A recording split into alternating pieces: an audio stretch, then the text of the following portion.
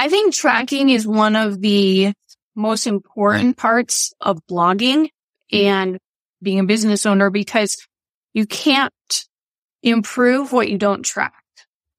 And when you track it, if you're meeting the goal that you've set or if you're falling below it, it's like a basketball game. We know who's winning because there's a scoreboard. Hello and welcome to the Simple and Smart SEO Show, where we provide tips and advice to improve your website's search engine ranking. I'm Brittany Herzberg, SEO copywriter for holistic health and wellness pros who want to show up as the answer to a Googled question. And I'm Crystal Waddell, an e-commerce seller and content creator. I help business owners communicate the value of their products and services through content so you can make more sales and grow your business. We're business besties who love learning and sharing what we've learned. So what are we waiting for? Let's jump in. Hello, everyone. Welcome back to the Simple and Smart SEO Show podcast. My name's Crystal Waddell. I'm here with my lovely co-host, Brittany Herzberg, and our wonderful guest of the day, and that is Holly Weidman. Brava. Stoked to have you. So, Holly, do you want to tell us a little bit about yourself, and then we'll jump into the conversation? Yes. SEO was something that I have enjoyed over the years. For about 20 years or so, I did photography, did all the things, built my own website, did my own blog, did my own social media, and just had fun with it. And I love the marketing piece and the SEO that came with it.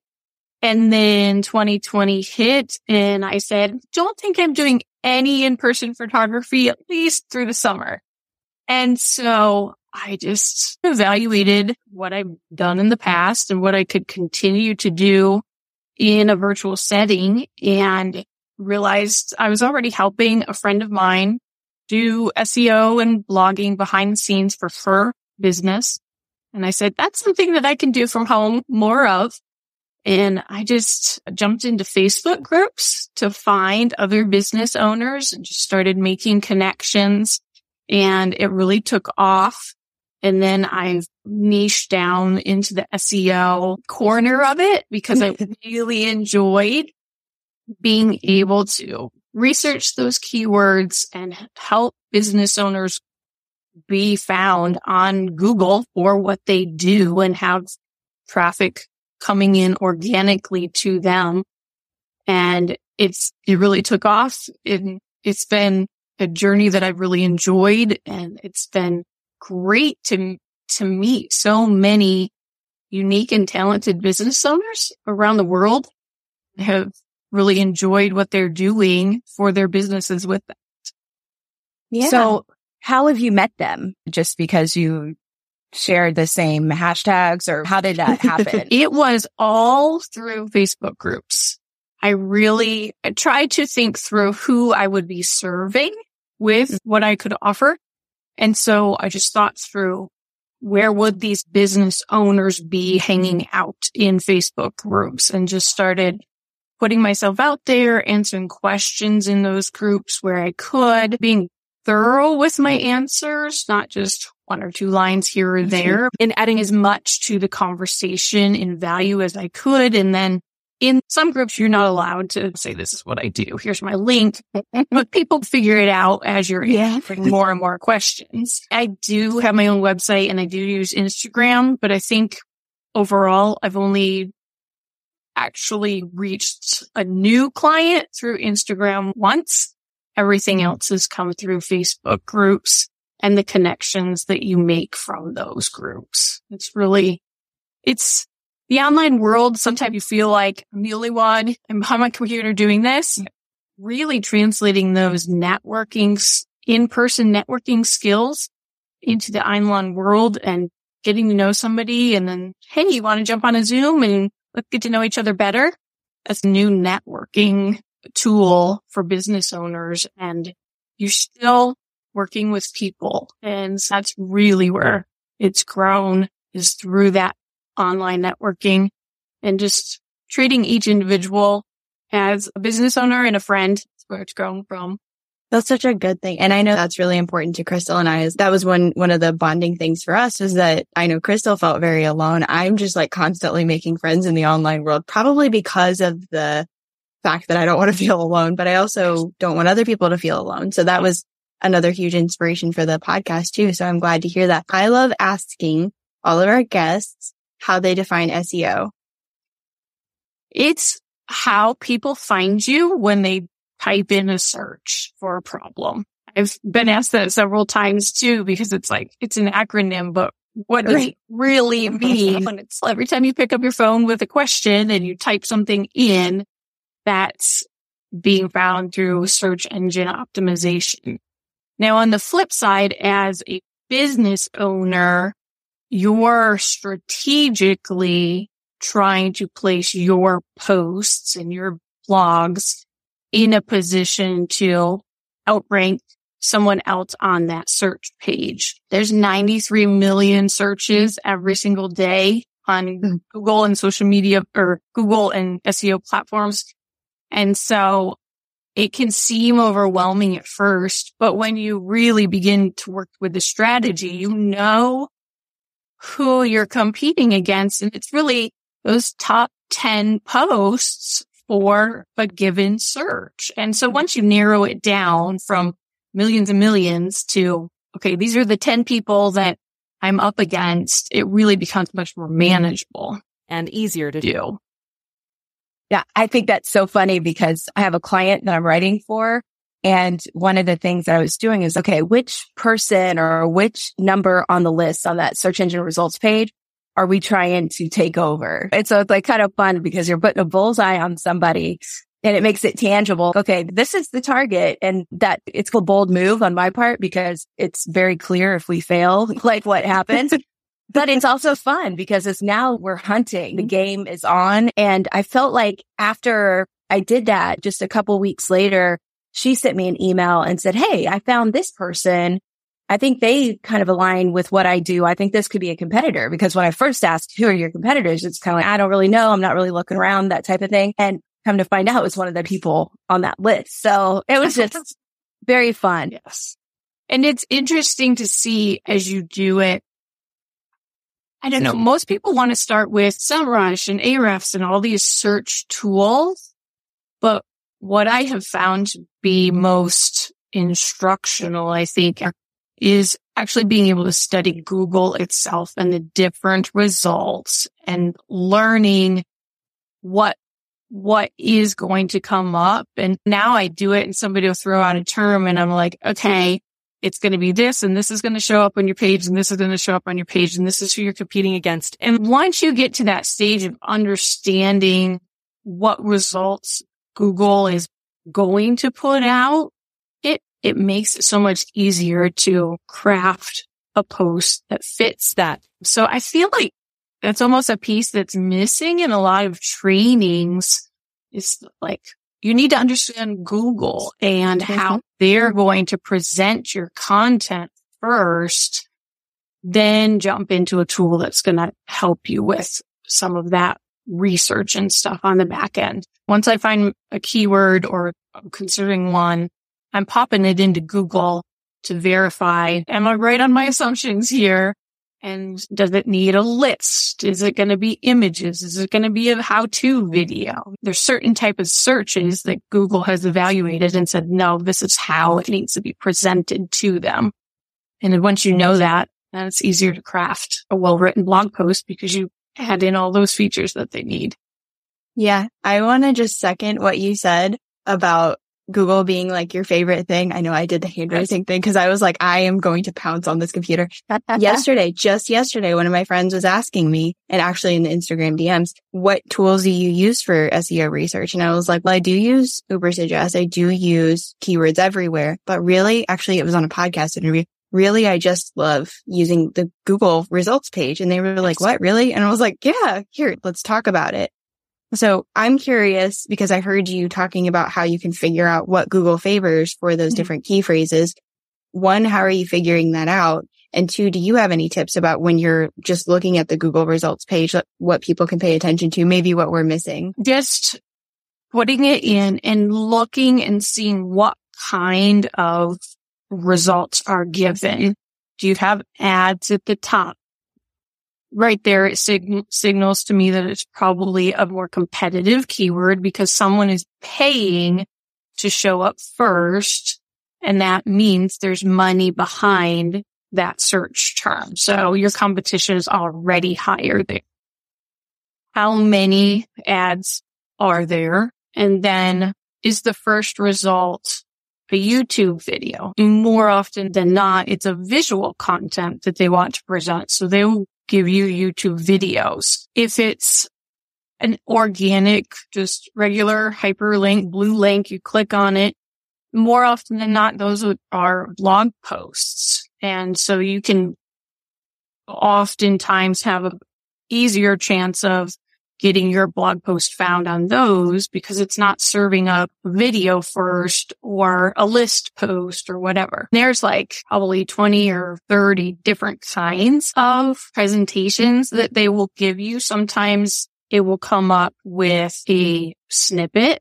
So it like gives them the answer. And oftentimes you need to read through, what that snippet is that they're already offering. Because if Google is giving them like almost the entire answer, they've satisfied what's the largest cat breed, they're probably not going to click into that, even that spot number one, because the reader has already gotten their information. So then you can evaluate, say, you know what, it's not worth my time to write this whole long blog post and try and outrank this spot number one, because even if I am in spot number one, it's probably not going to translate to a lot of clicks because the reader already has what they need. They're done. They're gone. They're on their way. So just training yourself even just to be aware of, hey, am I seeing similar things? And realizing, okay, this is a how-to post. It needs a video. This is what they're looking for. This is a list to post, best organizing apps or something. It's a list. You start to see those common themes. So just telling yourself to start looking at the Google results and categorizing them, you'll start to see more and more of those patterns coming up. I love it. Okay, so I have a two-parter. So the first thing is I heard a statistic the other day. It said something about there's a significant percentage of searches that have a zero search volume, meaning that they've never been searched before. So I always thought search volume was pretty important, but I also know that search intent, which is what you're talking about, is also very important and really outranks search volume. So I wondered what you thought about that. And let me let you answer that first, and then I'll do the second question. Yeah. It depends on, I think that's SEO's favorite word. It depends. Aaron, I know. I thought of Aaron too. On what your website goals are. Now, I work with AdThrive and Mediavine bloggers. Their main goal is traffic, number one. We just want traffic. So if I'm looking at a keyword for them, which has a really low search volume, as in 10 people a month are actually searching for this answer, it's not something that's worth our time to create content around unless it's part of a broader main topic. Say they write all about organizing and it's one question about organizing kitchen drawers. They may want that piece on their blog simply to say, this is part of everything that I talk about. If Google wants anything to do with kitchen organizing, it's on my site. You may want it for that.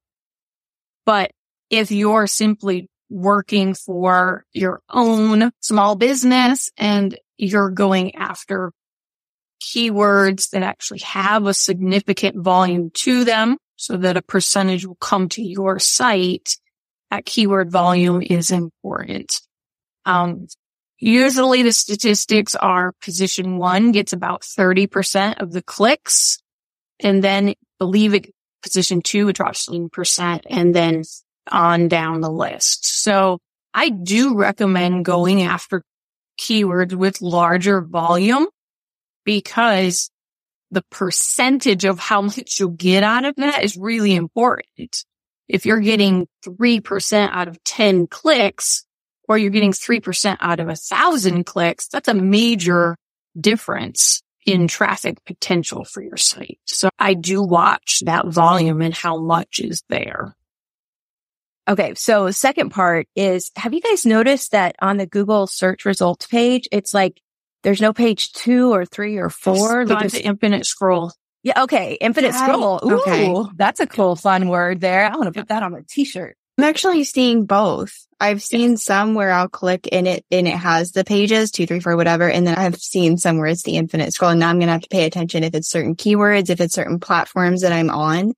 But yeah, I think part of it is it's still rolling out. Like it is a newer feature that they've added, but still, like if you're working with an Uber Suggest or something and they say page 2, it's still within 11 to 20. And that's where it falls in your results, even though there's not page 2 technically in most cases. Why infinite scroll? Do you know what's the reasoning behind that? Facebook is infinite scroll and people stay on the platform longer. The same thing. There's a mental trigger of, I have to go to page 2. Whereas you might keep scrolling further down if you don't have to do that. So they're staying on Google longer. It's easier and they can just keep loading them. So I want to go back to what you were talking about, the first question that Crystal had. And you were talking about you like going for bigger keywords. And a question that we get all the time is like, what search volume should I be looking for? Do you have any advice for anyone listening I want to know what volume to look for? It depends on what stage of the game you're in your business. If you're just starting out and time is limited and you're trying to get content and trying to rank, my suggestion would be to look at your categories. Think of them like the pillars of your building. Like your blog is your foundation, but then you're going to have these pillars of content. So if you're writing about organization, you're going to want call it your pillar post that is how to organize.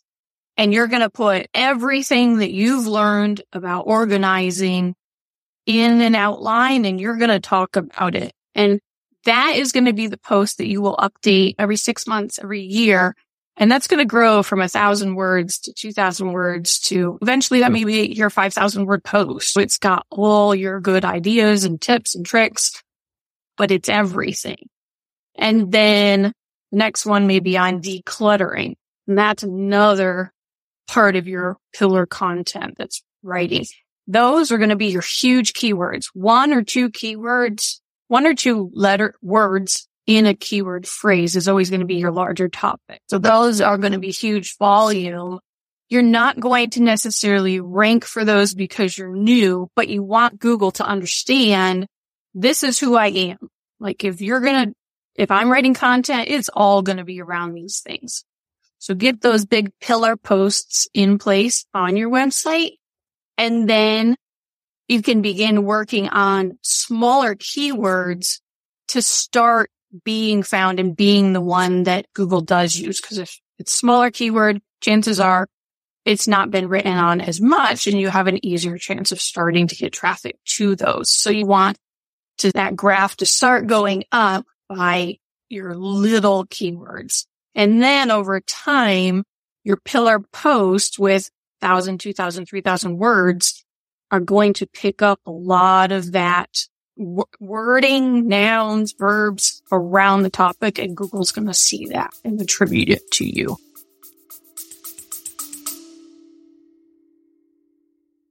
I also want to let you know that my free 3-day challenge is back. So if you want to join the Supercharge Your SEO 3-day challenge, it is June 4th, 5th, and 6th, and you can register for free at crystalweidel.com/supercharge. So hope to see you inside the challenge. Yeah, I like that because that's what I've had conversations with different people about. It's no longer just about keywords or winning a specific keyword. It's really demonstrating topical authority. So I like how you describe that and how to, not only that you need that on your website, but how to create it. So what do you think in terms of pillar posts? How many would you suggest that you have? Or is it a pillar post per topic that you want to be an authority on? Is that what we're talking about here? In the industry that you're in, there's usually main pain points that you're talking about. If I'm working on organizing, I have to learn about decluttering. I need to learn about systems. I need to learn about what kind of things do I use to do it. Bins, boxes, crayons, whatever. And you just really do need to think through, what am I always going to be talking about in some fashion or form, and keep it pretty simple. I really suggest like 5 to 7 at the most, if this is what I'm going to talk about. And part of the reason why I say that is I was watching a YouTube video and it was talking about how now we are learning about how the AI models work for organizing information in search engines and stuff. And it was so interesting because you had all these hundreds and hundreds, thousands of dots on the screen representing parts of information. And algorithms organize all of those information. So think of like your kids take their Lego box and they spread them all out over the floor. There's colors everywhere. But then it starts to arrange them in all of the red Legos go over here in this pile. All of the blue goes over here in this pile. And those are your topics. It starts to group information with like information. If you're talking about organizing, it expects to find words in your content like drawers, labels, kitchen, decluttering, like all of those words. It's going to say, okay, these go together. These entities go together. These nouns go together. And it puts them in piles.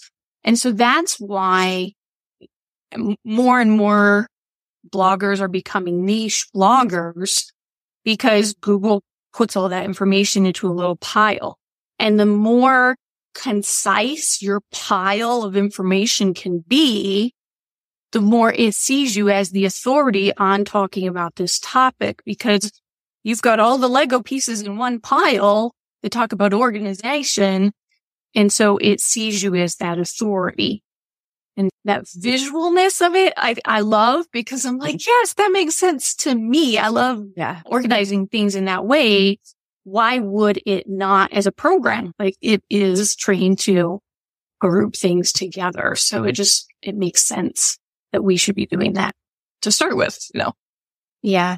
Would you recommend, because this is another question I've at least heard a lot, for the pillar content posts, do you recommend writing them as blog posts on your blog or having them as web pages?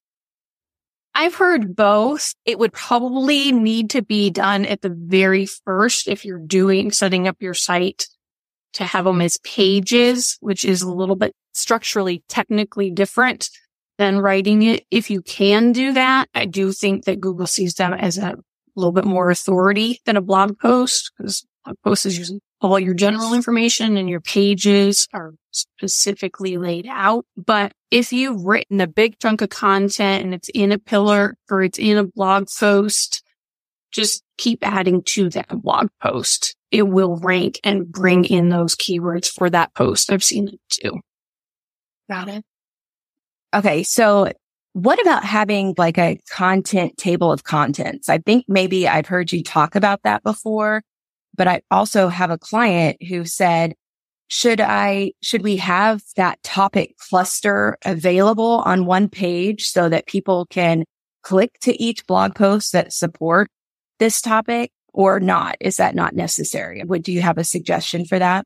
Sometimes it's determined by the theme that they're using. Some of the newer themes are laying that out more clearly already. So the older ones don't, and then you're manually having to do that. But what I've found is there are some topics where they'll come from Google, they'll find the post, and they may click through to one more post or so. That's usually 1.5 pages is what most people view.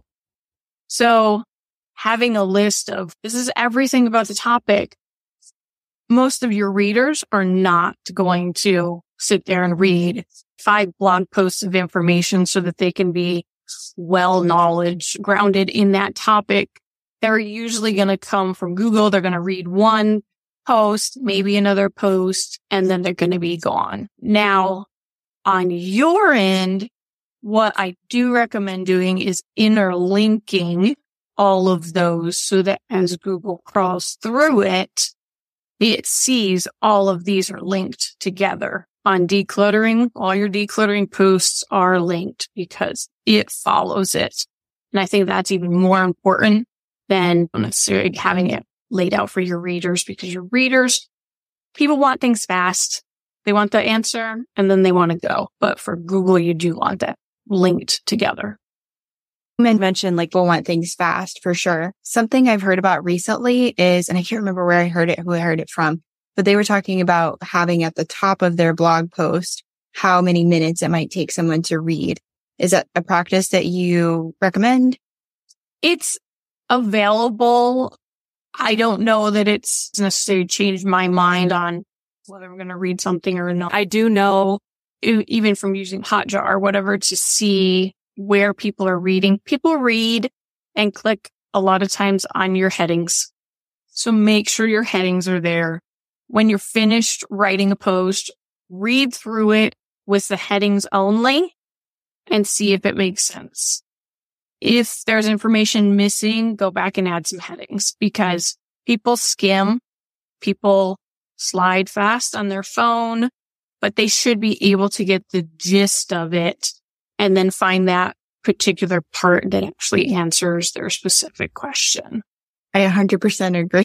All right. So we got to give B her flowers on that one because she's talked about that before. But I have a follow-up question then. In terms of e-commerce, the biggest question I get from everybody is, where does this convert? How's this going to make me money? How is this going to convert to more sales? And I know your approach is a little bit different because it's more AdSense and Mediavine or whatever.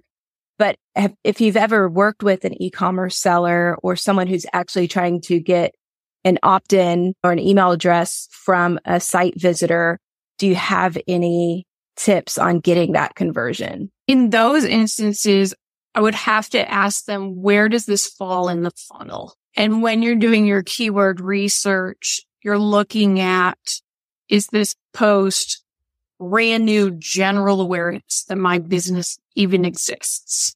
Or is this someone searching specifically for my product? They know about me. They're already trying to learn more. Or is this a Nike alternative kind of a question where they're very close to purchasing? When people are comparing different kinds of products, that's a bottom of the funnel keyword question. So knowing where your keyword falls in the funnel is really important for what kind of conversion they're going to make at that specific juncture. If it's general awareness and like they just found you randomly, you know nothing about your business or your products, they're probably not going to convert. So putting a really hard buy my product call to action may not be your best option. And that's maybe why it's a lower conversion. But I think you need to have all of those parts of it in your blog topics and your strategy in order to be at the top working on just email signups. And that works best when you give them something very specific that's free to get them on your email list. And then you build the trust, and then you talk about your product. And then they say on average, it takes people 17 times now to hear about you in order to convert to a purchase. And I think in our digital age, that number is going up because there's so much more information coming to people. Okay. I just have to throw a wrench in that statistic because GA4 gave me a conversion insight for my personal e-commerce site. And it said that it took 7. Oh, good. So you're still at 7.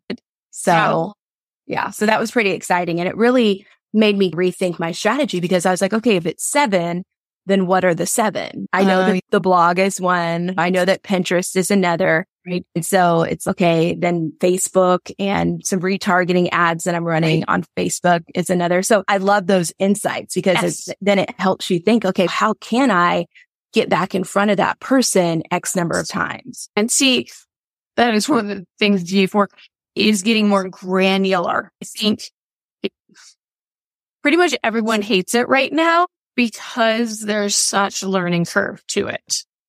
But once we get over I don't want to change, and get into it and see how much more data they're giving, especially on the e-commerce side of things. Like that's why they built it. It's for e-commerce.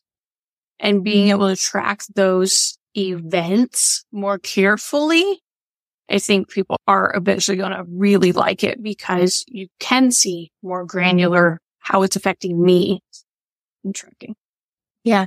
I think both Crystal and I really like GA4, but I know we've heard people don't love it, but you brought up tracking, the magical word. And I know we wanted to talk about that today. So do you have certain programs you like using, or is there a way that someone listening could learn to track whatever they need to track? Tell us all the things. Yes.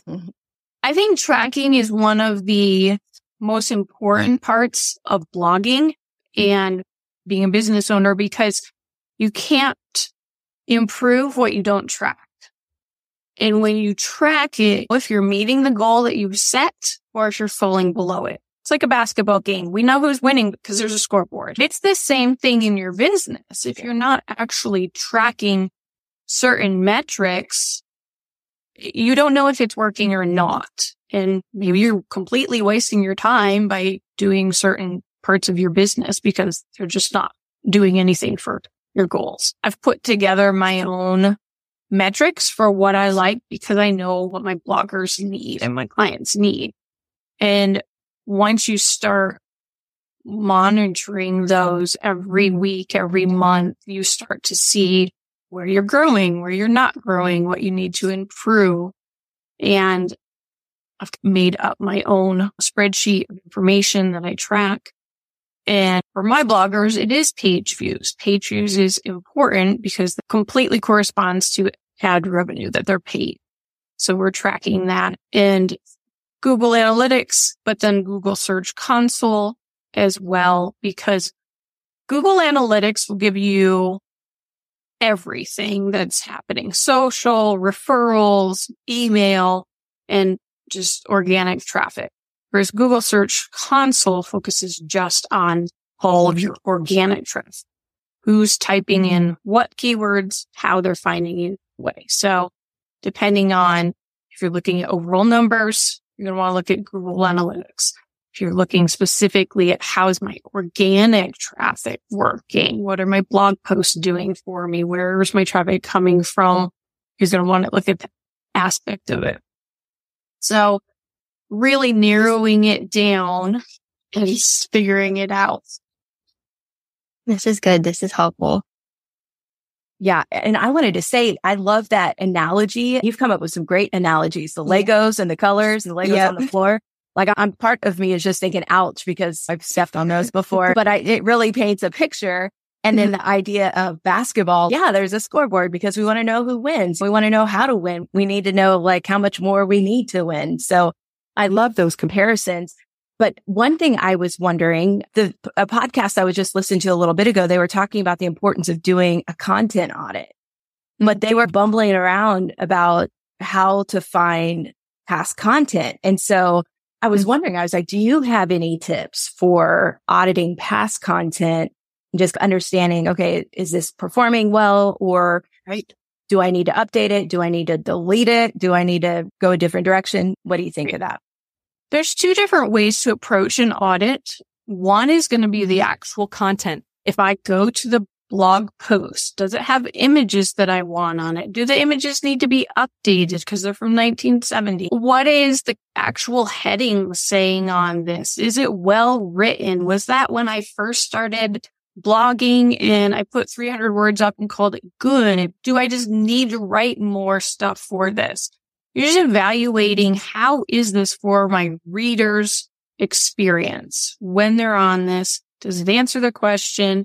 Are my links broken? Are my pictures broken? Just like looking at all of that, those pieces of it and evaluating. Then there's the SEO side of it, and you're evaluating how many page views is this getting organically? Is my traffic coming from Google for this post? Or am I getting thousands a month from Pinterest? Like, where is the traffic for this post coming from? Where is it performing well? Is it performing well? and you're evaluating that side of the information. Okay. So the follow up to that would be, so if it's performing well on Pinterest, would you then say, okay, we need to make more pins for Pinterest? Or would you say, okay, that's great that it's performing well on Pinterest, but we need to improve its performance on Google? Would you do an either or in that situation?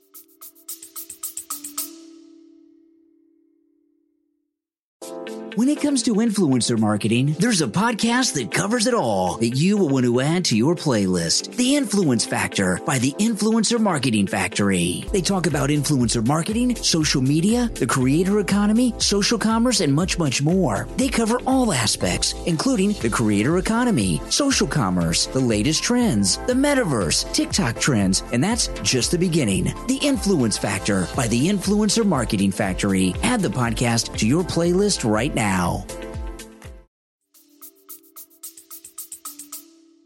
If it's a really good one on Pinterest, I would say make more pins. Follow that up. Get new content out there that's slightly different. Images are different. Text is different. And get them on some new boards. So having multiple pins for people to pin from, I think is really important for Pinterest. And then organically, I would be looking at it. Are you getting traffic? And here's my judge. If it's getting 300 page views a month, that's a pretty normal amount of traffic organically. If you're above that, you're going to have some that really way outperform, and you need to evaluate what are my top performing posts. So I would take Google Analytics. I go in there and I will look at 6 months at a time. Click on 6 months, and then you go down to pages, and you can see how many pages, which specific URL is getting all the traffic, and just start with your clicks set for your highest. So you're looking at your highest page views for the last 6 months, and then in a descending order, and you can export it and put it in a Google Sheet, and then just look at it that way. I love color coding things, so I will color code anything. So if they're getting 10 pages with 10,000 page views, I'm putting anything 10,000 and above in a top category.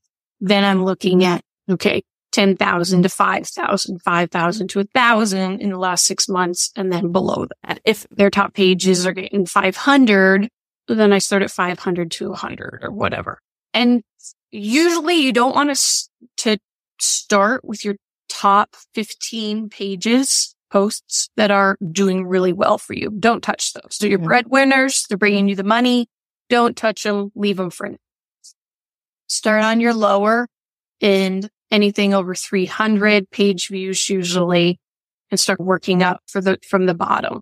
Sometimes the middle, depending if you're working with 200 posts on a site, you might start in the middle category, page 2, 3, and 4 that you want to move up in rankings. But if they've got 1,000, you're not going to want to start at something that's making 300 page views. You're going to want to start. So it depends on what size blogs you're working with in order to evaluate it. But I will just do a really top tier, middle tier, bottom of the bucket, and then just evaluate what kind of content is it for the reader experience, and then look at the SEO side of things and start working through. I like something that's manageable. Start with these 50 posts. We're going to work on these 50 posts. We're going to update them.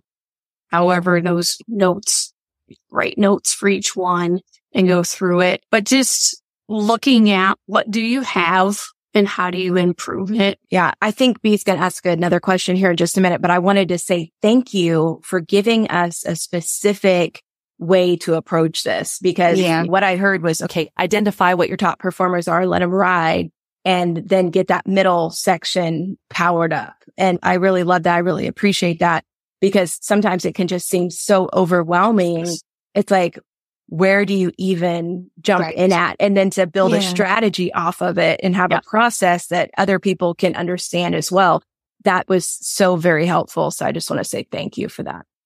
I mean, clients come and they're like, I got 2,000 posts on here. What do I do? Where do I start? So, okay, we have to make it manageable. Like, it has to be able to be a task that we can actually accomplish, not let's do the next 2,000 in a year. Like this is overwhelming. But 50, we can start with 50. Break it down. So I actually have two questions, and one is tied into what you were just talking about.